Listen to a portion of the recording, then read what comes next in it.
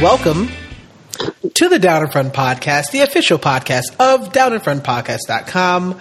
Thanks so much for joining. Happy New Year, everybody, to the beautiful 2019. If this is your first time tuning in, I want to say thanks so much, and I appreciate it. What we do here on the Down in Front Podcast is review a bunch of movies, TV shows, media, video games, you name it. We talk about a bunch of stuff, all while having our favorite alcohol beverages or just regular drink. Doesn't necessarily have to be alcohol.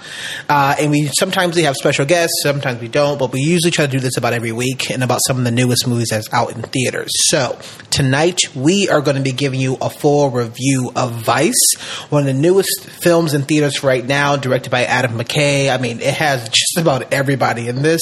Actually, did not realize that Tyler Perry's name is predominantly on the actual poster. It's like Christian Bale, Amy Adams, Steve Carell, Sam Rockwell, Tyler Perry. I didn't even know that was him until after the movie. Oh, yeah. It's really good. I mean, it's just weird that all those other ones have some pretty big characters, especially how much they were on screen.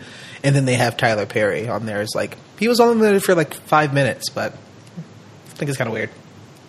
In any case, we're going to talk about Vice. Before we get into that, before we start talking about spoilers, before we start talking about all that stuff, we're going to do, as usually, we can do a bit of a roundtable. So we're going to talk about what else we've been watching and what we currently are sipping on tonight. And for tonight, we have the famous, the infamous, one of my favorite people in the world. We grew up together. Right. Way back. Clearly you've been listening in. No, I'm going to toss it to our special guest tonight, Ricky. I don't know exactly if you want me to do first name, last name. I'm just going to simply say Ricky. First name is fine. Okay. Thanks for coming on and joining us tonight. How are you? How's your year so far? What has been your favorite movie in 2018? What are you sipping on? And what else have you been watching? Boom. Oh my fucking God, that's a lot. I am okay.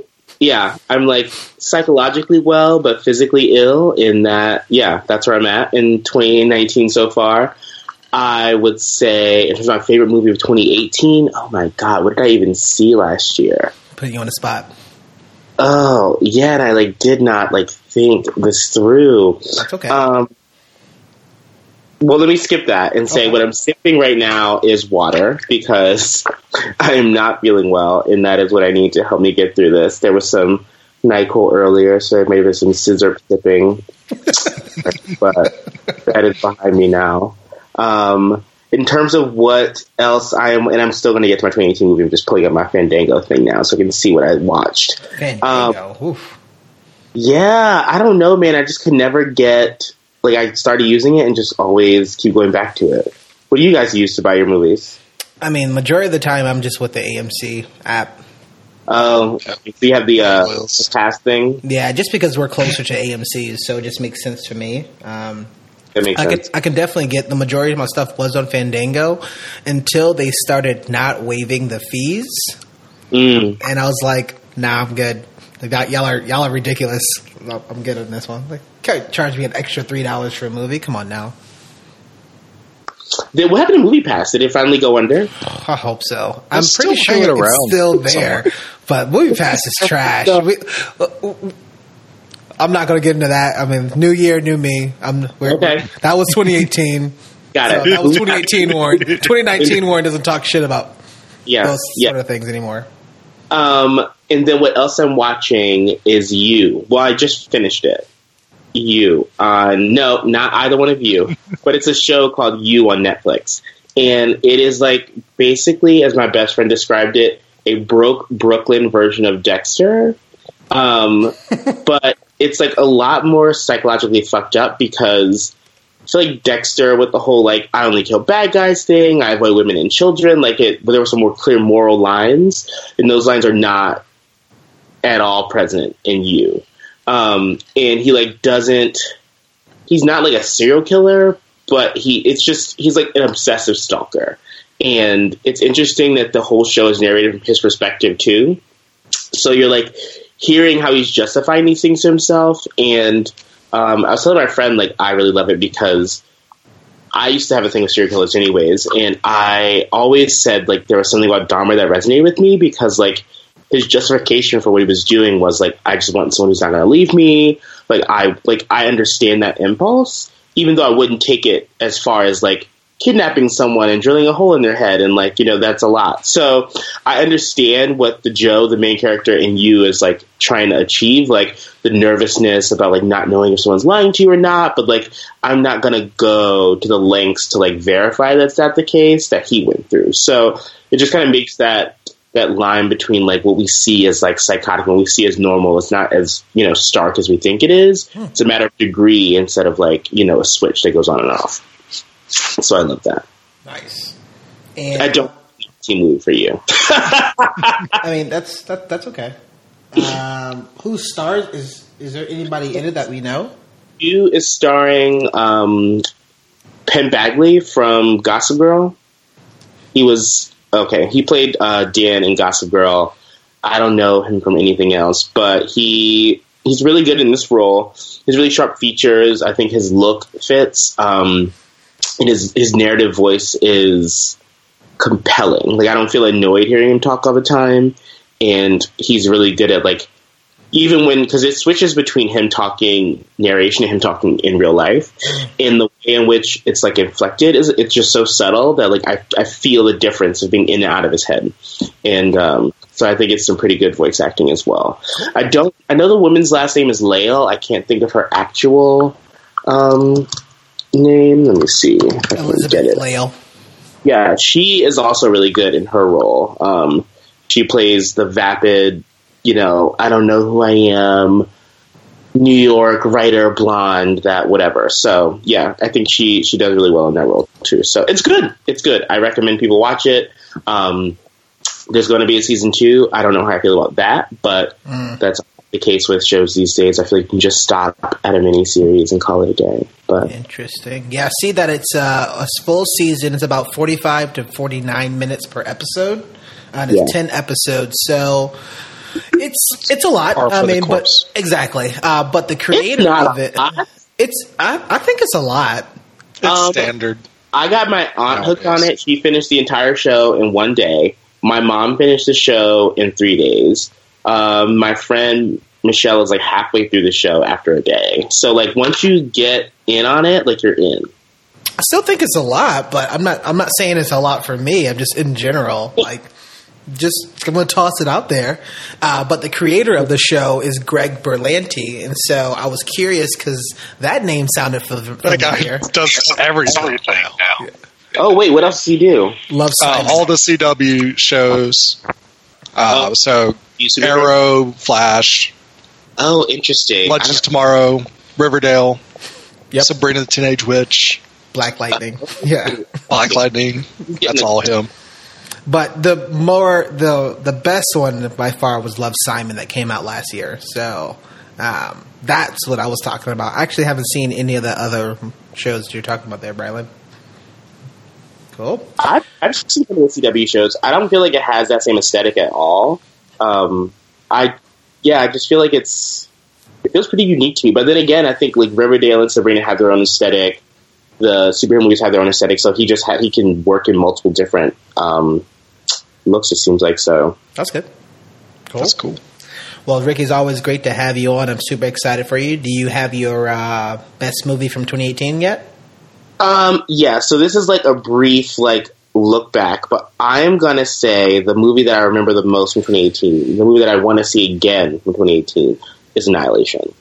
Oh, that was a good one. I won't say it's my favorite movie of 2018 because I'm sure I saw something else I can't remember right now, but that movie stuck with me. The visuals, the story, the fucked up ending, like, all of it, I think was very compelling, and it's one of the movies you feel like you need to watch again and again to get all the little pieces in the back.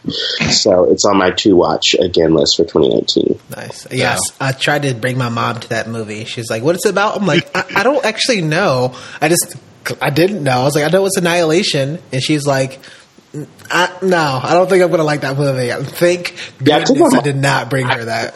Now she won't see anything else with me. I mean, that's okay. I mean, my mom also that bear still freaks me out. That bear in that movie still freaks me out. Oh, yeah. Well, now, Warren, whose time is it now? It is the beautiful mouth of the South. The most handsome person that I know. Brylan, how's it going, man? What you sipping on? What you watching?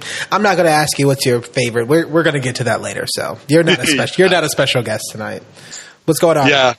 Happy 2019, everybody. Good to be in a new year. Have the old one behind us. I am drinking my Gentleman Jack whiskey right now because, I like to nurse it and make a bottle last forever. But Gentleman Jack whiskey, is that like your favorite whiskey? Yeah, it's my favorite whiskey, okay. Gentleman Jack. I've been watching a few movies to wrap up 2018 just to get them in, see if they're good movies or not. I saw Holmes and Watson. That's hot trash. Don't go see it. That's all I'll say about that. Damn it. I saw Bumblebee, which is actually the best Transformers movie made, and it has the best lead actress in it as well, Haley Steinfeld. She does a fantastic job. A lot of people are giving it crap because the fights aren't as epic, but you know what? I thought that was a good thing about the movie.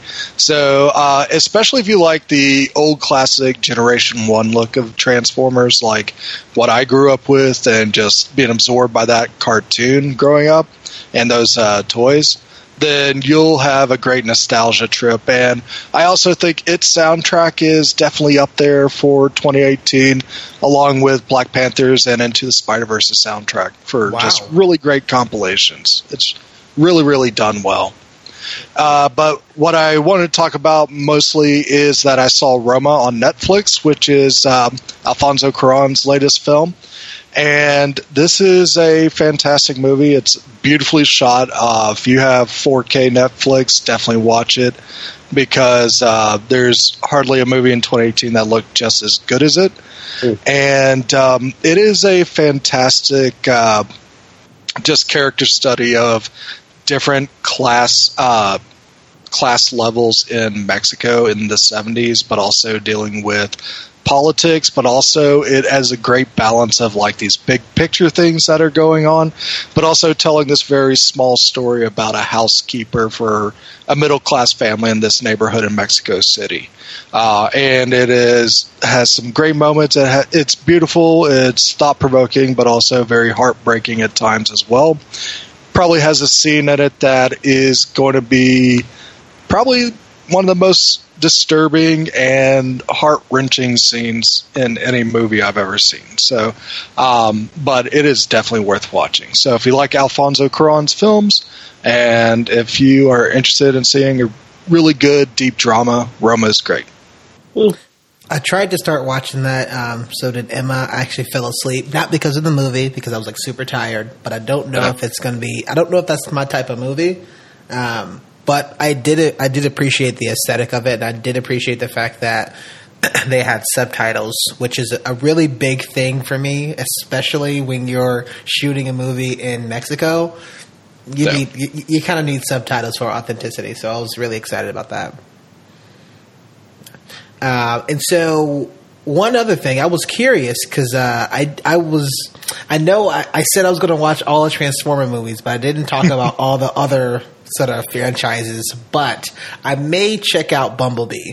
Only reason is the director apparently used to be a head animator, and he did Coraline, Box Trolls, Paranorman, and Kubo and the Two Strings. So that that small sort of company I think we talked about a couple times. Laika. Yeah, Laika. And apparently he only directed 2 movies. First was Kubo and the Two Strings, which I absolutely loved. It should have won Best Animated, but whatever. And then this second film was Bumblebee that he directed. So I'm curious. Very curious, Travis Knight.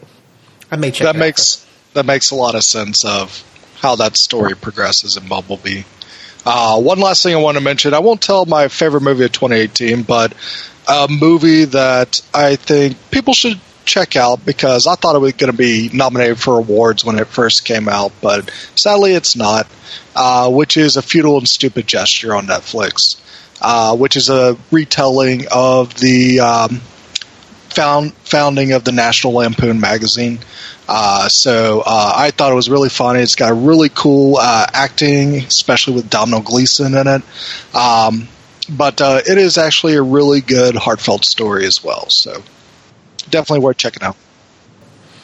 Well, it's always great to have you on, and it's great to see your face. My name is Warren, and I will be the host for this evening. I am currently sipping on some sort of mix between strawberry lemonade light and vodka. It's pretty good.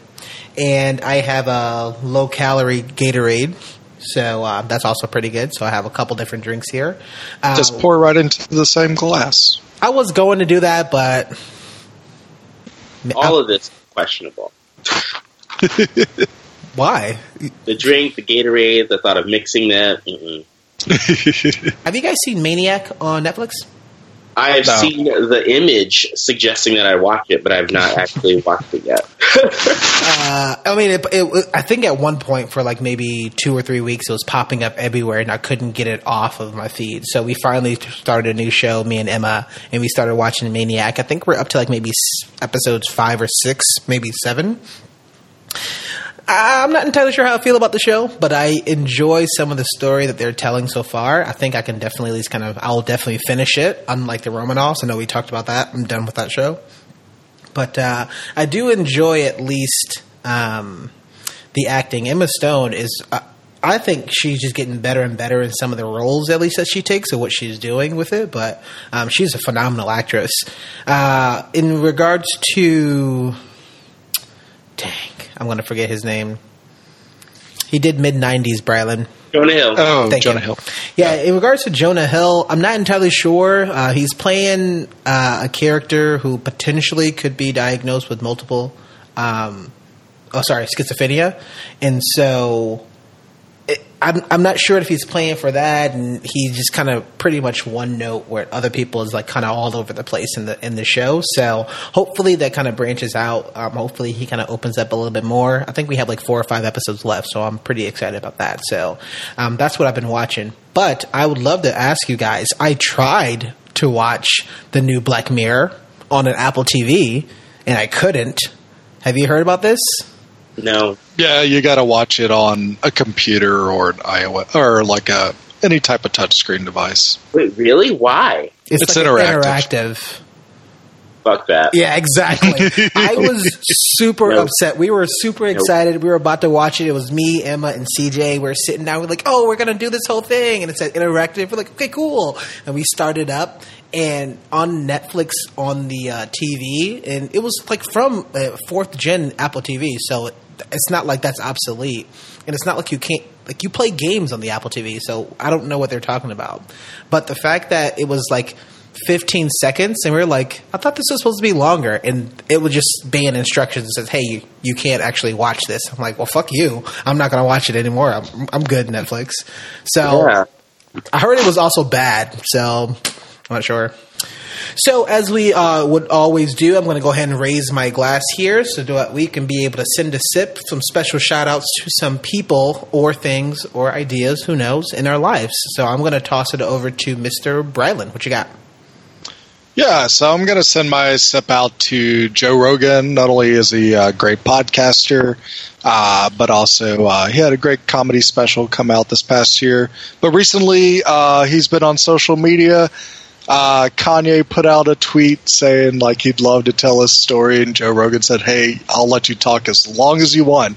And then Kanye replied saying, I just talked to Joe Rogan, things are happening. So if Joe Rogan actually pulls off that he sits down with Kanye for like 3 or 4 hours to talk, I'm definitely tuning in. So Joe Rogan, you're a master diplomat if you make that happen. So here's to you. I mean, cheers to you, Joe Rogan, but I don't know if I'll be down to watch that. My stress level just went through the roof. I just want to see what chaos and calamity will happen. Oh, my goodness. Oh, boy, that should be fun. All right, what you got for me, Ricky? I'm going to send my sip of water to Elizabeth Warren for announcing her 2020 presidential bid. I was hoping she'd run in 2016. She did not. I think she captures all of the kind of economic focus that Bernie Sanders offered, but with actual substance and experience behind it, as opposed to just the rhetoric that he had. I think she also has like a very calming presence, and I think it'll be hard for Donald Trump to be as aggressive and like crass in like dealing with her. This is just my thought of how them two will play out directly. I think it's easier to talk about, little Marco and blah, blah, but when it's like a powerful guy, like doing that to a woman, it seems a little gross. Just like the whole Megyn Kelly thing was gross. So we'll see. I'm excited for her though. I think her ideas are amazing. The bill she's put out, I am committed to working for her in 2020 if she becomes the actual candidate. So, and I've never done that before in my life, but I was like, I'll move to Boston to work for you because I just believe in you that much. So yeah, so we'll see. Yeah, but good luck to her. Nice. And is that official? Because I thought it was kind of like a feeler that she put out. It's like a presidential exploratory committee, but it's pretty much like official. Like it means you're starting the campaign. Yeah. And she hasn't talked about a running mate, right? Oh no, that doesn't happen until much later. Yeah. She just made her official announcement that she's pursuing it. Yeah, but people knew as like mid last year she started putting out like really comprehensive bills about like how to reform capitalism and the housing crisis, and she just did a recent one about prescription drugs. So I feel like she's been putting out her kind of like ideological platform for a minute now. So it just makes sense that she would announce. Well, that's exciting. So big ups to you, Mrs. Warren. Mrs. Warren. Oh God. I'm so upset that just happened. Perfect. My shout out goes to the entire year of 2018. I really think I'm super excited. I'm super pumped of Golden Globes and Oscars because I feel like we got a lot of different movies, although a majority of them were definitely like sequels or something about like extending some sort of like weird universe. I still think that we got a good amount of stuff on our plate, which was really cool, and people are still kind of sifting through different TV shows or even different movies. Mainly for the movies, I really saw a lot of different ones, and so I was really super excited about that. And for the fact that just so much stuff that ended up happening to it that I was always kind of excited about 2018. So thank you so much. I'm excited for it. And I'm looking forward to 2018. You're excited for it already passed. Yeah, I'm excited that 2018 is done. And I'm excited for 2019. Okay. Is that okay? That's fine. That's better than what you said at first. So, yeah. Wow. Okay. And with that, we're going to take a break. So we are actually at our spoiler section. If you have not seen Vice currently in theaters right now, I would say you probably want to at least pause, look up some IMDb, Wikipedia, look up something about it if you don't want to be spoiled, but we will be getting into all the nitty-gritty and the details. So with that, we will say this is our spoiler section. We'll see you soon for a full review of Vice.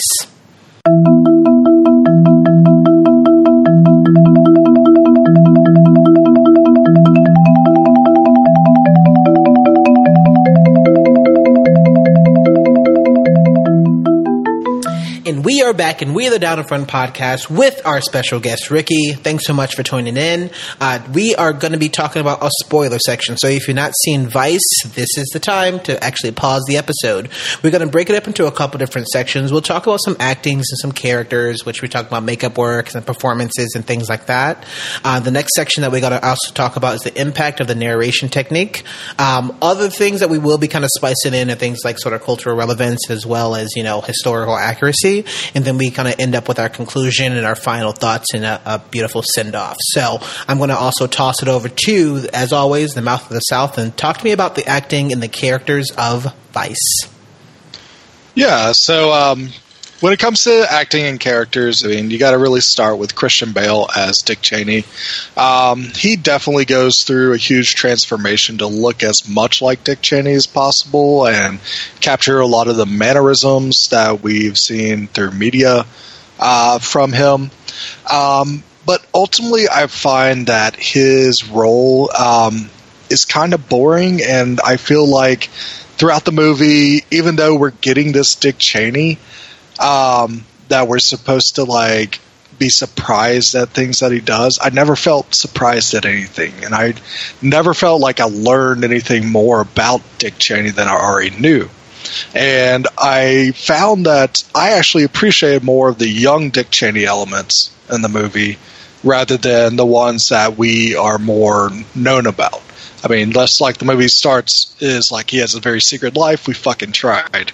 I just find that Christian Bale was basically told to be Dick Cheney, and he literally did that, and he did it too literally. So we don't get any type of depth of character to the role. I mean, I liked his stance. I liked how he was kind of stepping into the character. He was being a kind of asshole. He was being kind of brash, and I like at least what he kind of showed, especially because the majority of a lot of his characters are sometimes over the top or just kind of unrealistic. So I think it's a bit different, especially to give me a different character from what I've seen from Bale. Because realistically, the one thing that pops into my head besides Batman that I can think of is American Psycho, and that was like a very, very weird and different and like out there character, but I like he actually had moments of like subtlety. He had moments of insanity, and he was kind of all over the place. I think you can kind of see a bit of stuff that you can show here, but his physical acting was out of this world, and the fact that he can at least perform without actually having lines. I mean, I guess they showed it in the teaser, or excuse me, in the trailer, the whole mouthwash scene, what I thought was kind of great. But how he was carrying himself the entire time, and especially when this man was having heart attacks, which I thought was hilarious, sad, scary, but hilarious. I just liked he can actually kind of carry these scenes through and through. And again, as exactly how you said, it was very subtle, Rylan, but clearly while he was on the actual camera, like he definitely was controlling and kind of running the scene, although it wasn't anything flashy about it. And if you look at a counterpart, and we can see somebody who was doing a bit of a gimmick or something kind of flashy, like we'll talk about Sam Rockwell a little bit later on, it's very easy to watch him and says, oh my gosh, that's George Bush, and that's like comical, and it's like it's kind of funny, but he wasn't playing it for that way. So it's very nice to see them both on screen, and also we'll talk about the narration and how they were splicing in some imagery about exactly what Dick Cheney was trying to do. And I think they mentioned it pretty early on of that quote. I think it was from Anonymous, but that quote about beware the quiet man. Yeah.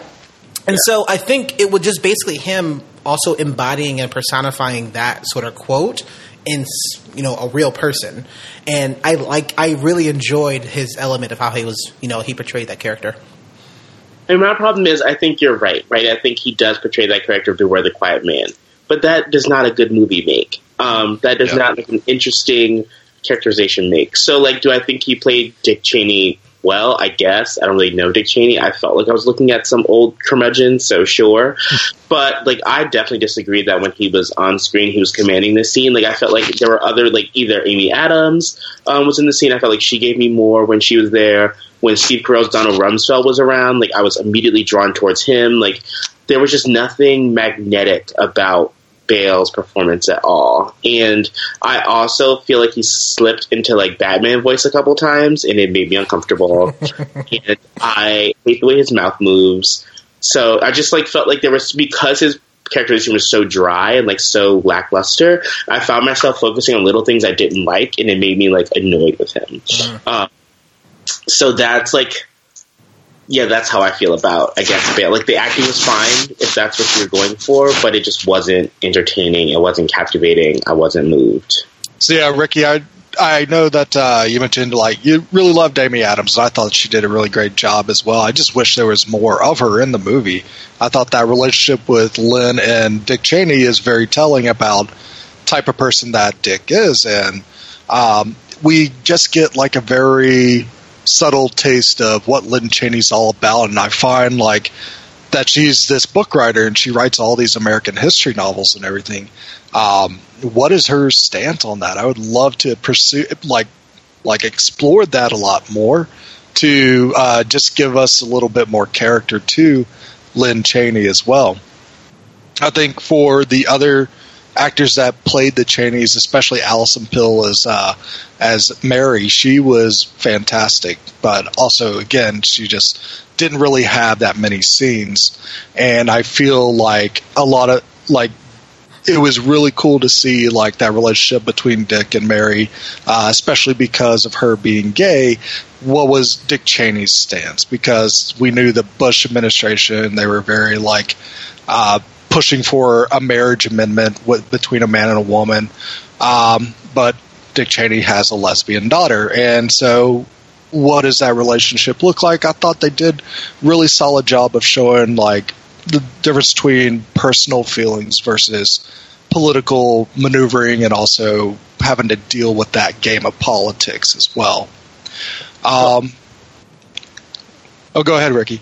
Oh, no, I would just say building on that. So I think that I agree that the sisters were not included as much. And I think it became weird because their conflict felt more central at the end, but because they weren't baked in throughout the movie, it was like, what the fuck is this? Like, whatever. So, but I do think that Lynn, like, they gave you enough little hints at, like, who she is. Like, you know, she was watching the Nixon thing, and she was like, that's our fucking president. Like, that gave you a sense of what she thinks about the presidency, what she thinks about, you know, morality and politics, and, like, what, like, if people have power, they're going to take it from you. It wasn't about, like, if you have power, you're likely to abuse it, right? So it's a different kind of perspective on what she's looking for there.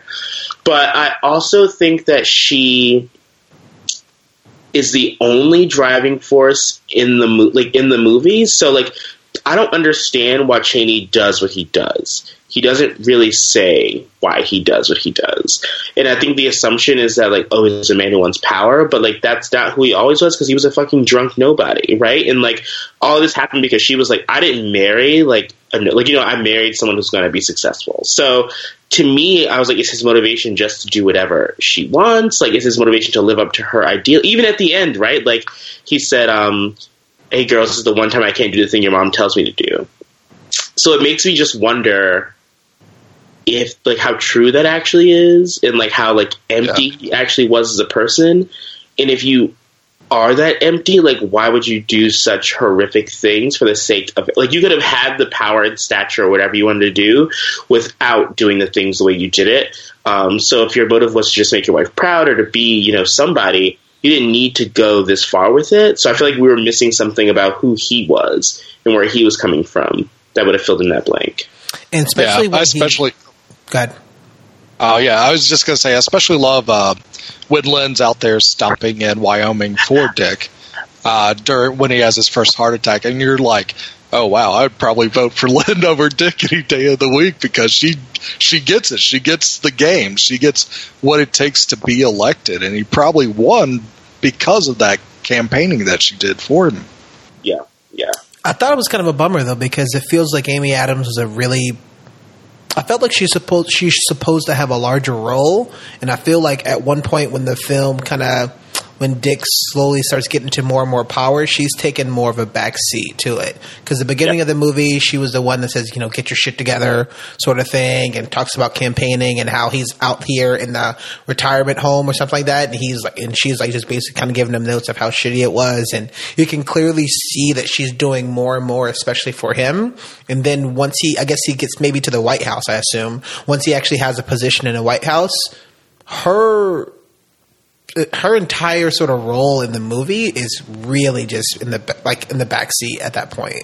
So I'm curious to see if that was like something intentional or not, because it felt like it was a bit of a shift. And so, you know, it came to the point where their daughter, was it Mary? Yeah. Her daughter Mary, you know, came out to them while they were in like the actual hospital because she's gotten into like a car accident. And at that point, we can see that Dick Cheney was in support of Mary, but we have no idea exactly what Lynn was thinking the entire time, because all she said was, this is going to be hard for you. And we don't know if that line was catered to Dick Cheney or Mary Cheney. And so clearly for Mary Cheney. The way I felt, like, just the emotionality of the scene, I thought it was very much that. And maybe it's biased by my own experience coming out, where, like, my mom said the same thing. Like, this is going to make everything in your life so much harder. And, like, to find happiness. So I think that's something that people worry about, for that they want the children to have an easy, happy life. So when it happens, it's like, oh my God, I know what people think. I know what they're going to say. How are you going to deal with that? So I felt it was a very, like, human moment for her. I like the moment in the line itself. The delivery I felt in the movie was directed at Dick because he was the one going to be senator and is actually having this power. And it was like, what happens if they bring this up because your running mate is also not supporting this. So that's why I thought it was towards Dick Cheney. But I also think in the movie is vague. And it's vague for a reason. So we don't know what her stance. We don't know what Lynn's stance is on a lot of these things. And you brought that up, Brylan. Like, it was kind of a bummer if she's writing all these books. Don't just give me text on the actual movie. Tell me this from her character. She's right there. Yeah. Why can't she explain this to herself or kind of like let her say it, especially the caliber of actress that she is. So I thought it was kind of weird that it feels like it took a turn and her entire character just took a backseat to everything that actually happened. And they wanted to show all the people, in the White House and all the machinations that exactly was Dick Cheney was doing, which is kind of a bummer because it felt like, it could have been a little bit more interesting, especially to see if Lynn was really the powerful Cheney, but that didn't happen. And then in the end, there were definitely two separate movies here. Yeah. I think there was like three. I think there was like 7. Yeah, for sure there was 3, especially with the amount of imagery that was being overlaid, the narration, like the back and forth, like the nonlinear storytelling of the time was just jumping all over the place. Like I was like, I think you have to put that in if your main character, exactly what you're talking about, Brylan. Although I thought it was entertaining to watch, you guys said it correct.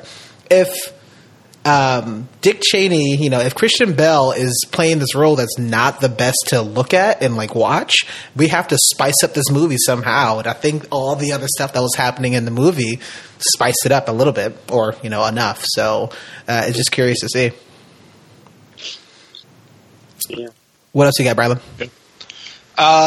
For other cast members, one that really stood out to me and surprised me was Tyler Perry as Colin Powell. I thought they had some really cool, interesting scenes for his character to recreate, but he really worked for me as Colin Powell, and it made me want to see a Colin Powell film with starring Tyler Perry, just because I know Tyler Perry from some Madea movies, but I've never seen him in like such a serious, like in-depth role before, and he definitely pulled off really well. And he's another character like I wish I knew more about him in the movie. Tyler Perry plays a good, serious role. It's just tough to see Tyler Perry in a serious role because you're like, where's your wig? I don't get it. This makeup kind of bothered me in this movie because Tyler Perry is definitely 3 or 4 shades darker than Colin Powell. Yeah. And so they had to lighten his skin. That kind of bothered me, but that's like something super small. Still ended up darker than Colin Powell actually is. I was like, even despite the makeup they used to lighten him, he still ended up being darker than Colin actually is. Yeah, so it was just like, do it, yeah. Just don't. But it's the same thing with the prosthetic of Sam Rockwell, like being for George Bush. I was like, that. I didn't think his nose was that big, but okay, I'm just not gonna. Yeah. I'm not gonna worry about it. Or you could see the silly putty on Steve Carell's chin as Rumsfeld. So it just some of these things that I was curious of, like. Who decided to do that? But I liked it. I mean, it was super subtle. I was curious to see a bit more, but I'm always interested to see. They're showing these characters, these characters, quote unquote, who are people in real life, and these things that they are shown in the movie affected these people's lives. That has to be very strange. I know that we see it a lot, but. These people are like right there, they're still clearly alive. They're still going to watch this actual movie. So I'm curious to see, if McKay went and, talked to these people. I would doubt. But if Tyler Perry ever met, Colin Powell, like I'm curious to see about that and says, hey, we're going to do this movie. Like, I want your thoughts on it.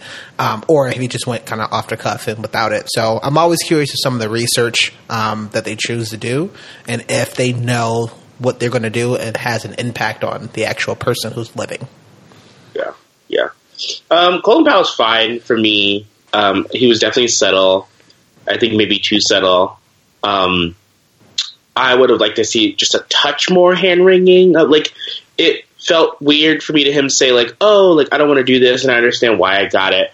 And he was, overridden by the president. But for them to say this was like the most painful experience of his career, like I wanted to see more emotion from him if that's like what they were going to say for me, and I didn't get that connection. So, but other than that, he was fine. Like I would have also been interested in seeing a Colin Powell movie, but not with Tyler Perry. Yeah, I think that's a good point to make, Ricky, because I feel like that's like one of the big issues I have with like a lot of the characters in this film is that we see them all the time in these very like reserved, like what you would see if you're getting ready to talk to the press, like the public eye image that they have. And then they even continue that type of behavior in the behind the scenes that we may or may not know that much about, like in the war rooms and things like that. And we're not really seeing emotion or anything. We're still seeing these like proper reserved, like, we're about to talk to the press corps type of behaviors, right. Even when they're in like a room and 9/11 just happened. I'm sure a lot of cuss words were thrown around at that time. Yeah, exactly. I agree. Yeah. And when it comes to like other characters in here, like the Bushes and Rumsfeld, I felt like they started to become caricatures. Like even Rumsfeld, like being very colorful and everything as he was. It felt very cartoony with it coming from Steve Carell, and I felt that there was a lot of just characters that are kind of important for the career of Dick Cheney that they just gloss over, like Bush Sr. He was Secretary of Defense for Bush Sr., and they just jump from him as I think just talking as a congressman to Bush at a party, jump past Bush Sr.'s and Clinton's administrations and go right into W running for president. And I felt like that's a huge gap of Dick Cheney right there that we don't know anything about. And I found it like very interesting that they found people to look like all these characters, or even add a lot of makeup to make them look like these characters. But the one character that we only saw their back and we didn't really get an actor for was Ronald Reagan for some reason. And I wonder if that was on purpose or not. I mean, they did a lot of, like, a couple of video clips of Ronald Reagan. Yeah. Video clips. I guess I have a question for you, based on what you just said. Do you feel like the characters were actually caricatures, or that because Bales Cheney was so dry, it made them seem more extreme than they actually were? Because like when I saw in the beginning, when like Rumsfeld was like being himself, like it looked like just a boisterous white dude, like who has power. Like it didn't seem weird to me. It only seemed weird to me when people had personality except Dick Cheney. That's what made it weird. When everyone else had a moment where like I saw who they were, like Mary's car accident, Rumsfeld in the office, Bush eating the ribs and whatnot. Like everyone had a moment where they felt like funny and humanizing and whatnot except Dick Cheney. And I think that is what made them all look strange in comparison. Where like if you're going to do a movie with a character like Bales Cheney, then you need everyone to be stoic and serious and then make a serious movie. But this was supposed to be like flirting with kind of comedy. So I thought those characters were more appropriate than Bales Cheney was. Yeah, I mean, they did feel like caricatures to me for the most part. And especially like W and Rumsfeld, they did feel like we need to play them up a little bit just for humor's sake. But I felt like they do have that juxtaposition to show like they're kind of a bit more human than Dick Cheney is, but also at the same time, we find like that one human thing that Dick Cheney has is that love for his family, and they never go away from that. He never loses that, even though the ending's a little bit questionable. Did he actually tell Liz to do what she did to win the Wyoming congressman? Yeah. I don't know. And his love for his family was even showed very dry. Like I just don't. He didn't give me any human emotion at all in the movie. And I feel like it's hard to knock other people, the other actors for like kind of filling that gap, because like what else are they gonna do? Like it just would have been so empty. Like even him saying like, "Oh, I love my," like holding her, like it just felt robotic. I don't know. I didn't like it. But I mean, Ricky, I'm curious because I think some of the things that you're mentioning was they visually showed the fact that he has a black heart and the fact that Dick Cheney is literally heartless and never gave a shit. I'm wondering if that roboticness that you're seeing is he just didn't have a heart. He had a bad heart the entire time, and they literally made it seem like once they took out the heart, you can see the heart is kind of corroding on the surgical table, and how black that was in his body the entire time at one of the ending sequences. If that was literally the epitome of who Dick Cheney was and what we've seen through the entire movie. So I'm curious to see if you feel like that was that, or if you feel like it was maybe something a little bit different. So I think it's different, and I think that they were trying to do what you're saying, but I think it didn't work because the movie didn't know what it wanted to be. I think that there was a comedic element to the movie in terms of like some of the perspective taking they did, which we'll talk about later on. In terms of like the other characters that had around him, like I just saw a lot of elements for what could have been a really good political comedy that was dragged down by just a stoic, bland Cheney who was a centerpiece, right? And I think that you can make a character be heartless, but also have a personality. And like also like one way of doing that too is by like talking about their motivations. We never know why he did what he did. Like it's assumed that he gave the Halliburton contract because he would see it, but like, did you know someone there? Like I didn't get enough of like why he was doing what he was doing to make his coldness like feel like actual coldness.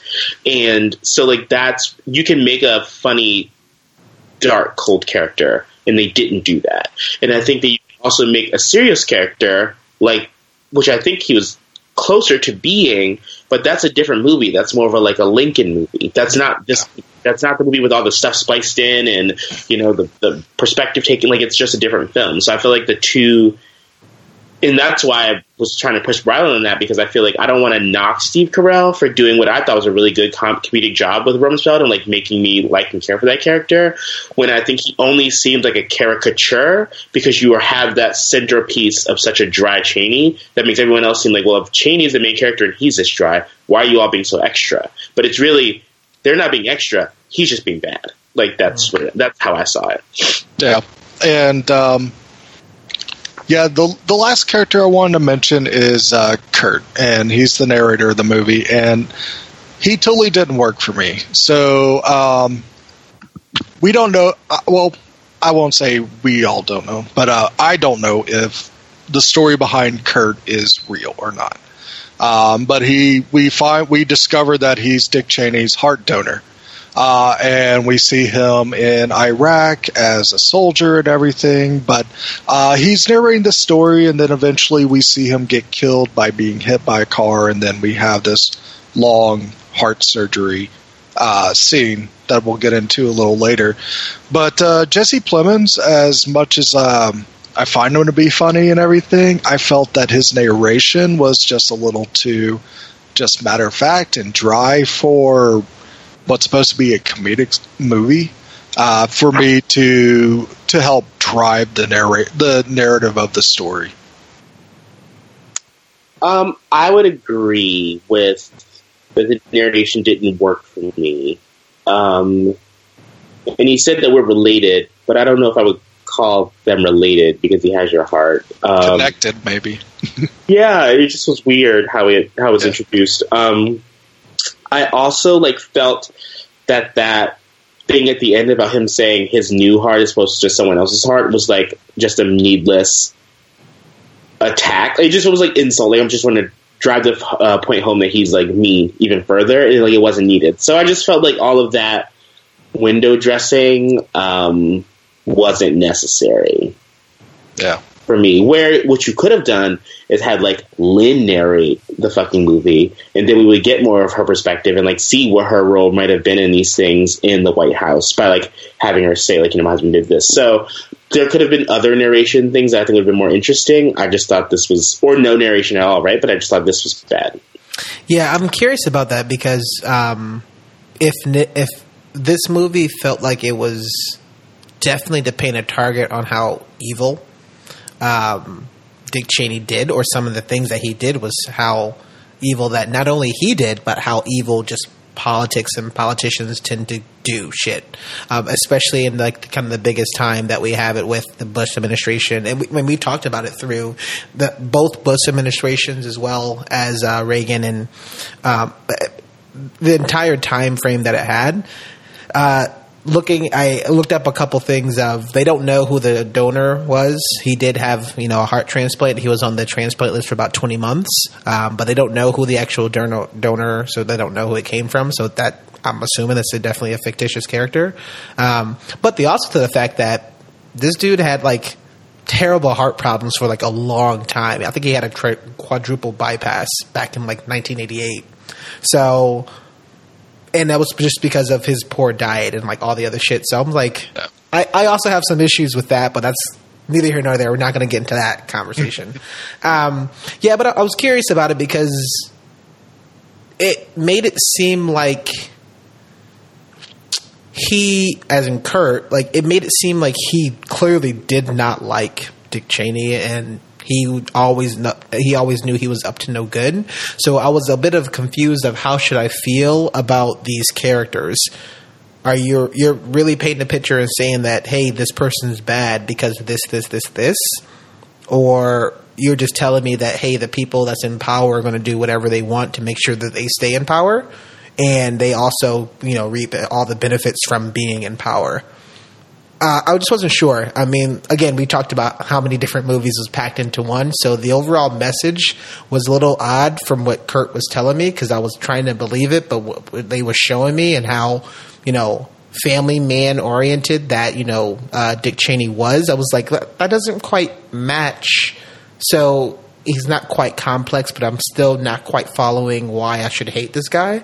And the title of the movie is called Vice, and yes, it's meant for vice president, but Vice is also meant for, something bad. So the overall sort of like vision that, or, character that Kurt was really kind of confused me. I don't say I didn't like it, but I just thought it was kind of interesting.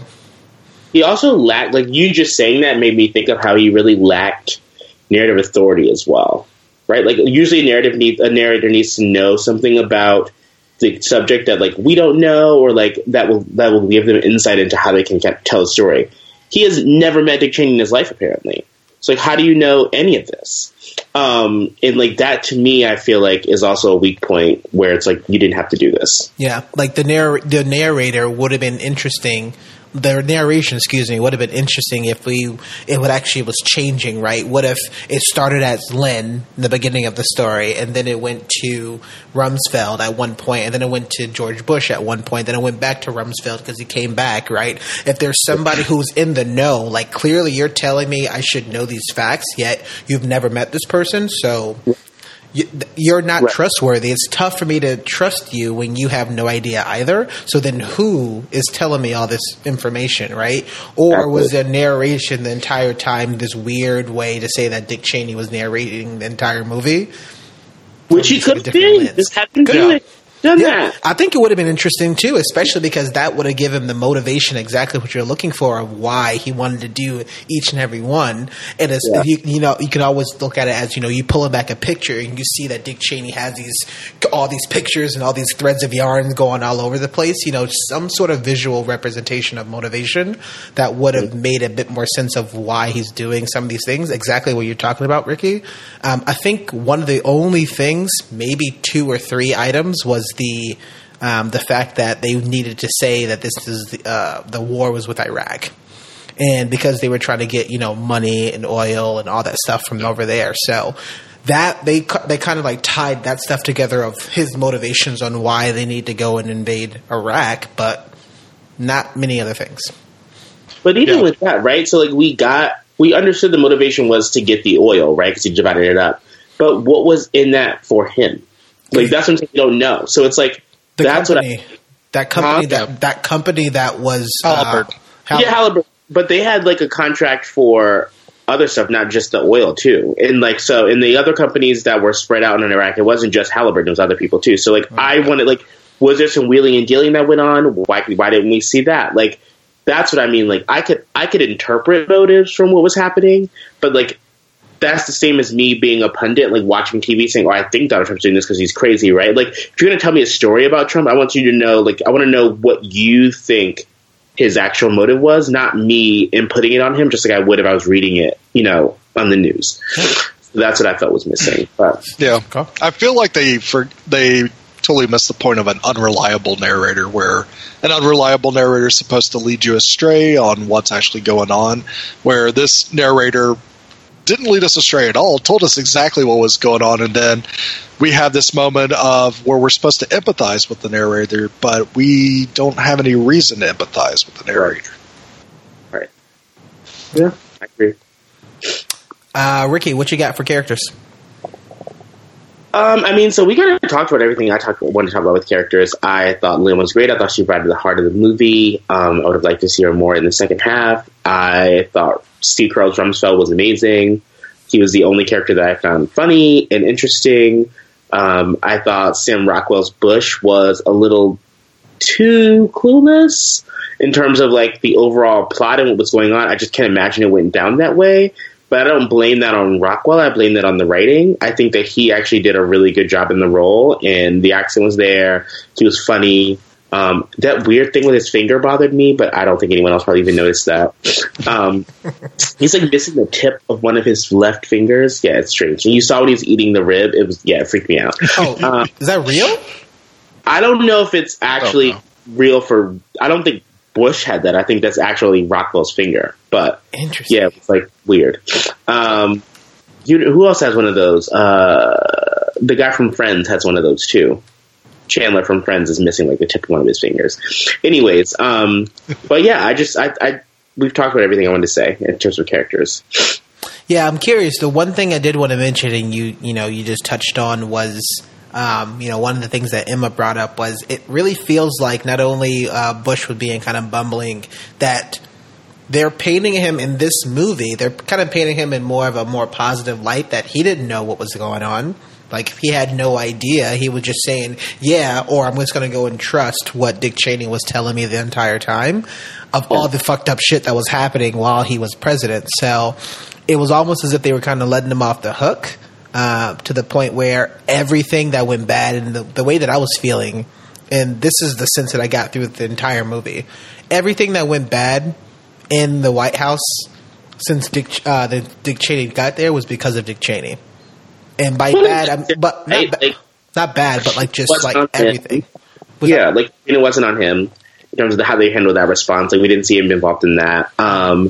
There were other scandals that occurred that too. I don't know if we let him off the hook because he says multiple times that you're my guy. Like, Cheney's the one he wanted, so therefore, like, you are guilty by association, and like, you had the power to care and change things, and you chose not to. So even if you didn't do the deeds yourself, like the fact that you put the person in position to do those deeds and then didn't do anything to stop them, you're just as like liable as he is. So I didn't get the kind of like moral cleansing thing of it.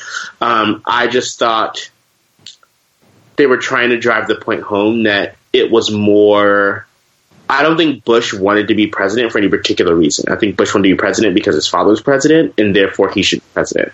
And I think that's what they were trying to get at. In a funny way by making him seem so aloof and dumb. But I do believe to an extent that he was separate from a lot of this like nitty-gritty details, because I just don't know if he cared as much. But I don't think it was to the extent that the movie showed. Yeah, I also think I highly doubt it was as smooth sailing for Cheney to run everything the way they say, especially like when they were showing like the pieces and the people being put together that like they're saying, oh, like, we can get around this person this way, we can get around this person this way. I mean, Bush still had some Bush people that were definitely going to bat for, like, and giving pressure, like, why we shouldn't go into Iraq, like Colin Powell, like Condi Rice. And we lose out on all that. And if you had a lot of that conflict in the movie, then you might have had a more interesting movie as well. And like, see, how did Cheney like get past conflict when he ran into it? Right? Yeah, that would have been interesting. I agree with that. And it also would have, like, the way in which to make it seem like Cheney was such a mastermind, they did make some of these characters who we know, like, they had to be silent. Like, everyone in that room, when he, like, said, like, yeah, you're presidential authority, there's no way everyone in that room is just being like, okay, cool, he lied, that's fine. Like, someone would have said something, but that wouldn't have worked the narrative of Cheney being in control of everything, so they kind of, like, changed that. But I think you're right. A more nuanced interpretation of just that push and pull and, like, how Cheney ultimately won on certain things, but then he didn't win on others, right? Like Scooter Libby, he did not get that pardon that he wanted Scooter Libby to get, and, like, that's an important fact that we don't really talk about in the movie, which shows, again, that there were limits to Cheney's power and influence too, right? So I do think that it left a lot to be desired in that department. Yeah, I think the only thing that I just wanted to add also, because we talked a little bit about, like, some of the imagery and the directing, was they kept splicing in different shots and different scenes. And so when Bush goes and asks him, I think when Bush goes and asks him, or when Cheney goes back and talks to Bush in the office, and he's, like, talking about, basically trying to figure out exactly how much power he's going to have, they kept going back to a little fly fishing sequence of you put the little bait in the water, and then the little fish comes and the bait kind of moves around. And so that was that's why I thought it was a bit more definitely focused on the bad shit that Cheney did and how manipulative that he was, and less on Bush, because it kept going back and forth. It says clearly, and early on, right, we got shown the fact that he loves to be a fisherman. So then that scene comes and is back and forth, and he clearly is making sure that he can get exactly what he wants. That made it seem like Bush is kind of to the side on it a little bit, or a lot in that case, and it's really all going from Cheney's mind and, Lynn's mind too, because they did talk about some things also. So that was the only kind of feeling I was getting of him being let off the hook a little bit. But yeah, I can see with that. All right, so talked a bunch about characters, and I know we already kind of mentioned this, but I'm curious to see, what are the impacts that we have from this narration sort of technique. So this is a kind of a first-person peripheral, so not quite sort of third person. So this character is in the movie. He clearly is narrating over. He is actually affecting the other environments too. So, Brylan, what you got?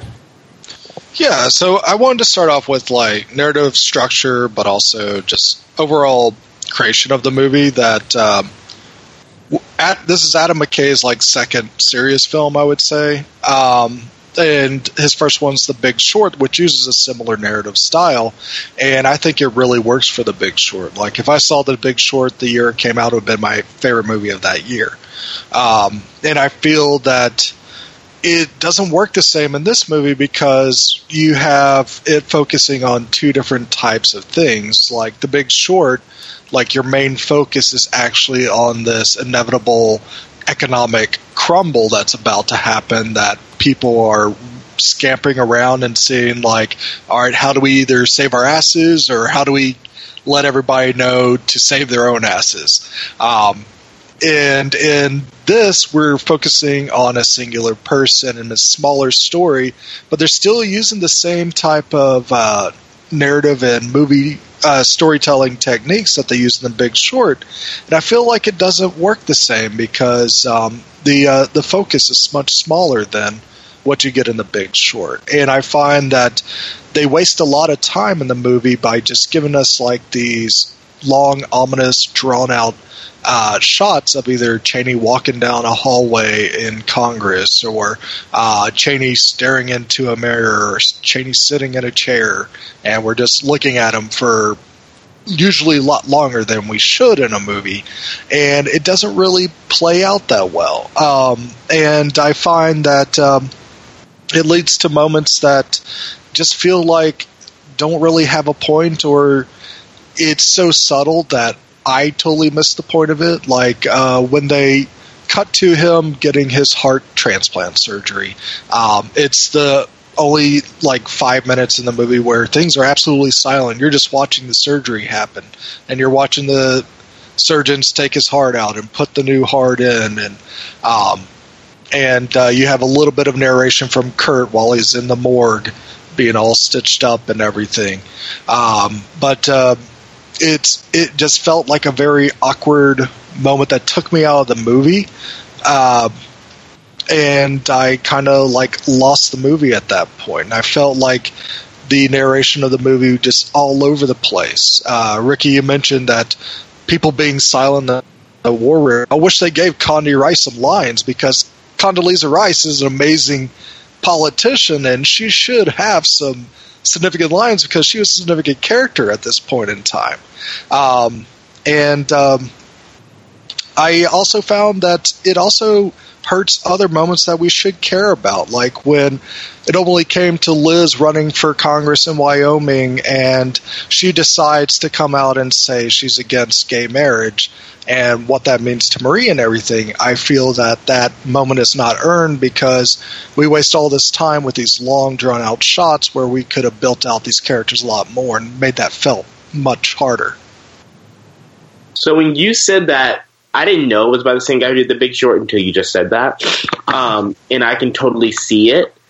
And what I feel, I think it would have worked if the movie was just on the Iraq War and the concept of the unitary executive. Mm-hmm. Like, that was just the film, it would have worked. But everything else, like, I don't think we needed the stuff with Lynn Cheney running. I don't think we needed the stuff with, like, drunk pre-whatever Cheney. Like, that's a separate movie.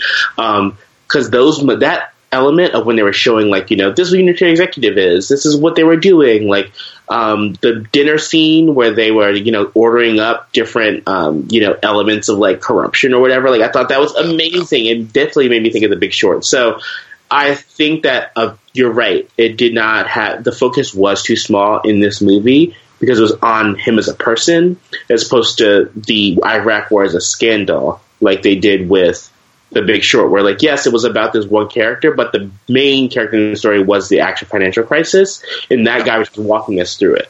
And this should have been Cheney walking us through the Iraq War and the unitary executive idea, not what it ended up being as, like, a biopic or whatever. Yeah, it's interesting you say that. Like, I would prefer more of the young Cheney story and see, like, what did he go through to become, like, have this type of focus going into politics. Because it like baffled me that they went from him being drunk and beat up in the middle of Lynn's living room, and then all of a sudden he's in congressional internship program. And I'm like, hey, a lot happened between those couple of years, right? Such there. A huge jump, yeah. Yeah. And it's and yeah, like even like I would say there's some great moments in this movie. Like, one of my favorite moments is Dick and Lynn in bed, and they all of a sudden break into these, like, Shakespearean monologues with one another. Loved it. Yeah, it's weird and creepy, but also hilarious at the same time. And even though it has those unique moments that makes Adam McKay a very creative director and filmmaker, the pieces just don't come together really well in this movie. I mean, I kind of said my piece in response to Brylan. I really did like some of the elements that played during that unitary executive, that part of it. I liked how that was done, and I wish that we got more of a focus on that kind of element of storytelling than we did before. I did enjoy. I thought it was weird, but I did enjoy that scene with Lynn and Dick doing that weird, you know, recital and, like, weird sex thing. I love the dinner. I actually really enjoyed the, like, splicing of, like, irrelevant, like, animal imagery and, like, whatever else, like, to give you that kind of emotional cue that was, like, lacking because the character had no fucking emotions. So that's pretty much all I got for that. Yeah, I mean, the only thing I'm glad that they actually did something a little bit different. I think, Ricky, this would have been amazing if Dick Cheney was the narrator, because then his lasting speech at the end would have been even more impactful, because he's, like, navigating us through in some of his motivations, and almost to the point where it's like, this is what I did, this is why I did it, and then look at the screen and says, I don't give a shit what you think, sort of thing. It was very good, yeah. Yeah. But I think it's kind of a bummer. I mean, I'm glad that they kind of try something new and try something different. I for some strange reason, I had forgot that some of the movies that Adam McKay actually did until I looked back. I was like, oh, some of my favorite movies. Yeah, Anchorman, Step Brothers, like crazy movies. And he did a lot of SNL and kind of Saturday Night Live. So I think you can see some of these things that he actually was put from his previous works. You can see some of the things that's kind of bleeding into here. Some of the characters, some of the bumbling, some of the SNL sort of sketches. I mean, even George Bush himself seemed like it was an SNL character of him. Yeah. Like, knowing that, it makes sense. Mm-hmm. But it also strengthens my opinion that the other characters are normal and Dick Cheney's the outlier. Yeah. I mean, it'd be curious. I'll be curious to see the full cut before they edit it and kind of spice things out. I'll be curious to see, or just like read the script of exactly what was his overall vision and overall thought, and if this narration technique was always in there, or was this something that he wanted to put in later on. Because it doesn't quite make sense unless there's more information that we have no idea about, right? Like, unless there's something that we have complete no knowledge and he knew some more information. I don't know. I agree. And with that, we are going to talk about, lasting thoughts. So, Brylan, lasting thoughts for Vice. Would you recommend this movie? If so, what other movies would you tell people to watch beforehand? Yeah, so when it comes to Vice, I found it to be a really messy attempt, but also a creative attempt to kind of tell the story of one of the U.S.'s most influential politicians in modern history. I just think the scope of Chaney's life is so vast that one movie can't really capture it, especially for how long he operated at the higher echelons of federal politics. And it would have been better to see this as like a miniseries on Netflix or HBO, or seen it. I mean, hey, if you're going to get bold and daring about a politician, go bold and daring, make a whole movie trilogy out of it and see if that will be something interesting to tell. No, I mean, I mean, it would have been tough to make. Yeah. I mean, I do love Adam McKay's style. I'm kind of excited to see his next movie, which it looks like is called Bad Blood, which is about Elizabeth Holmes and Theranos. So it stars Jennifer Lawrence. So that sounds really good, actually. So that might be an interesting take. So I'm hoping that he writes his directing ship and makes something as solid as Big Short next time. This movie was kind of tough because it definitely felt like it was a multiple of movies that was just kind of spiced together, and it was tough to kind of get a sense of it's tough to get a sense of exactly what he meant, what McKay was trying to do, what Bale was trying to do, and just the writing definitely seemed like kind of out there. It's tough for me to kind of recommend the movie, but you know, if anything, this may kind of give some younger audiences a little bit more information. At least it says, hey, if you're not really into kind of politics and things like that, like, you can watch this a little bit to get a start of, you know, look at some of the impact of it and then go research the real stuff to kind of get you there. Because to tell them to go research the real stuff, they won't do it. But if to tell them that, hey, this is about, you know, a guy who was in power for a very long time and is spliced in a bunch of different sort of huge things that happened in history, especially what we talked about. They talked about the death tax and the focus groups. Focus groups, yeah. And those focus groups was apparently there was another one after the movie. Did you tell me that, Brylan? Yeah, there was the mid-credits one. Yeah, I missed that. I didn't. First of all, mid-credit scenes are getting out of control. I'm just when the fucking movie stops, I'm leaving my seat. Like, fuck it. Y'all ain't Marvel. No. Yeah. So it's kind of tough. I would say, sure, go watch the movie, but you know, don't expect to have your entire sort of knowledge base sort of changed or moved or altered by any chance or anyway. Yeah. And I also wanted to add that, just two political, comedy satires I'd recommend are Primary Colors and Wag the Dog. I think they do this type of thing much better. But also, they're also very interesting political commentaries as well. I would... So, I told my friend via text, I thought it was interesting. I would recommend someone watch it if they could watch it for free. I don't, or like on a service you're already paying for. I don't recommend going to a theater to watch it. I think, I'll say I recommend it in that sense, that I think it's a good visual art piece. Like, there are a lot of metaphors, a lot of perspective taking. I thought it was just interesting to watch as like a film. Like, you know what I mean? Just like, oh, where are you going with this? Like, what your style is? Like, I thought that was cool. I do think it's a very good jumping off point in terms of like stuff you want to look up more of, right? Like, they gave you just enough detail where it's like, I feel like you're missing something. Let me go do the research. Excuse me, sorry.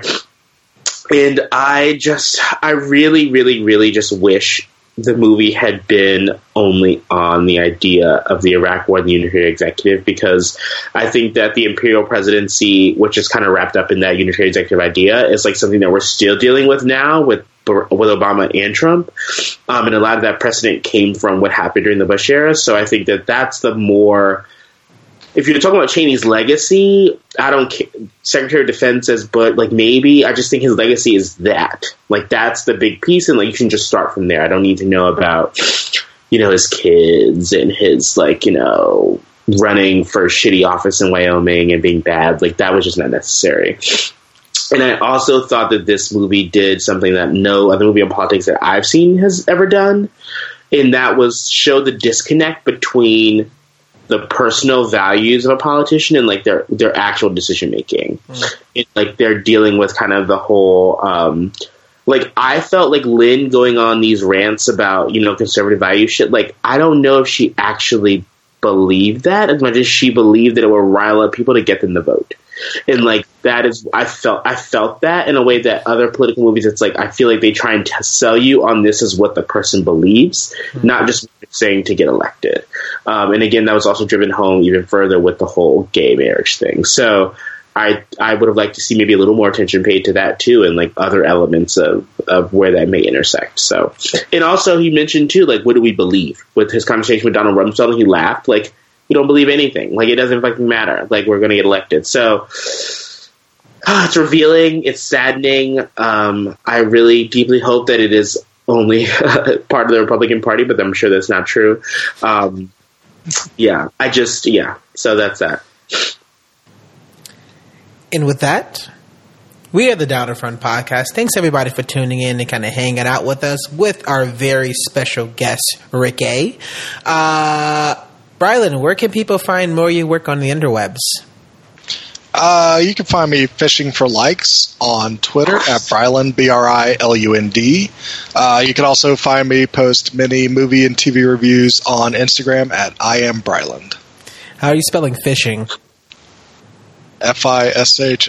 Oh, come on. That was an email joke. Come on now.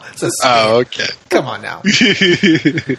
I don't do that type of fishing. Okay. Are you okay. Let's say sure. Ricky, where can people find more of your work on the internet, and what else do you do? So what else do I do? That's a vague question. You can find my Instagram at ron.dangers. What else do I do? I'm a PhD student. I also run a sports podcast with my best friend, and you can and you can check that out. It's called Encroachment, and we really just kind of talk about the NFL specifically from the perspective of two fans, one who happens to be a woman and one who happens to be gay. So you get a lot of kind of like ogling over the men, a lot of like kind of funny things that you wouldn't hear from like traditional bros and old players talking about sports. So if you like sports, but you're not into the whole, you know, hyper aggressive element of like the debate scenes you would get on like a First Take or like Skip and Shannon, or if you're not really interested in the 538 super data heavy kind of analysis on sports, but just want something fun for people who watch it and like are asking questions that you may ask with your friends, check us out at Encroachment, and you can find us on Twitter at EncroachmentPod. I mean, the show's actually hilarious, so I'm really excited about it. I did want to ask you that. Did you see about Reuben Foster? I did. The charts were dropped. I'm sure that was some sketchy hand greasing behind the scenes. I mean, Greg Hardy also got his charges dropped. So did Ezekiel Elliott. So I think he'll still get a suspension. I think it makes the Redskins look better than they would have otherwise for signing him. And possibly explains better why they signed him and not Kareem Hunt, because you can't really get them dismissed, and there's a video of you kicking the girl in the face. I don't think there was any question. I think that dude's done. But what I'm trying to say is that there are certain subset of Redskins fans who felt like if you're going to be compromising your morals for a player like Reuben Foster, like when there's a super talented young running back like Kareem Hunt, like if you're already saying you don't care about that shit, just go full bore with it and just sign him too, right? So and just say like we're going to rehabilitate him. Like you can make that work from a PR perspective if you just don't care. Yeah. So for me, this showed that. Yes, they don't care, but they're still a little more calculating because they did it on more of a low risk scenario than the otherwise would have. So, yeah, I definitely saw the news.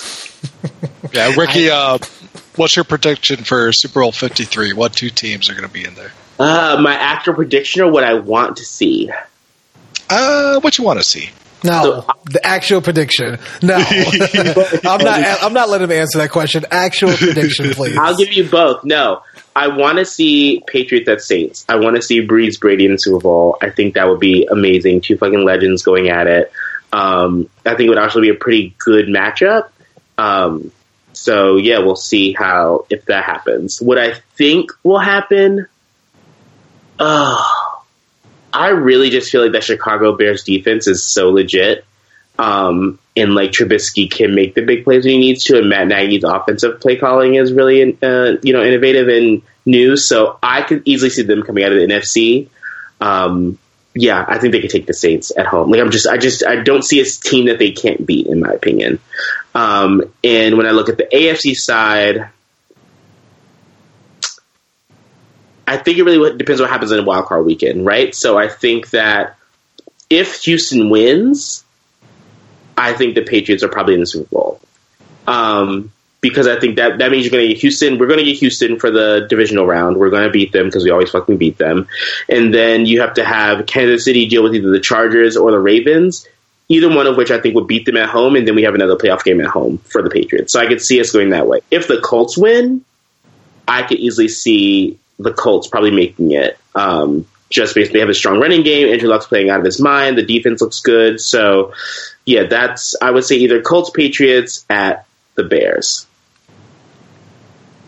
I'm pretty sure it's going to be Ravens, Bears.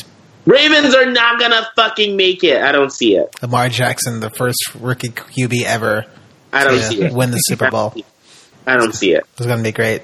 No, the Chargers have already played them once. I think they're going to have a game. Lost? Yeah, and lost. But I think that it's a gimmicky offense. It if you can figure out how to break it, and I think it's easier to figure out how to break it when you've played it once before and know what worked or didn't work. So I think if you also put up points on them early, they can't come back from a lead.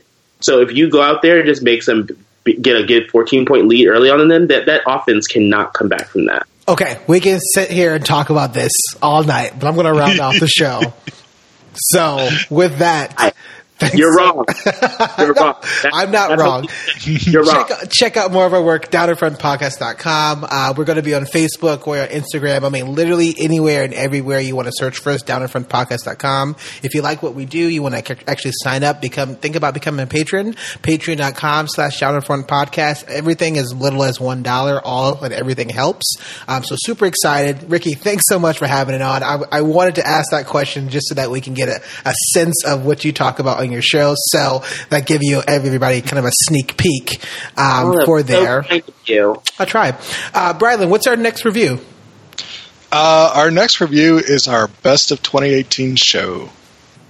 Oh, interesting. So that's what you're saving your movie for. Yeah. Got it. Okay. Yeah, that's going to be a long episode. I mean, this is pretty fun. It'll be fun.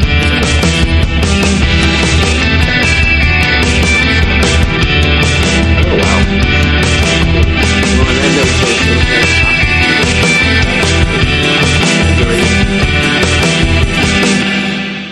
Peace.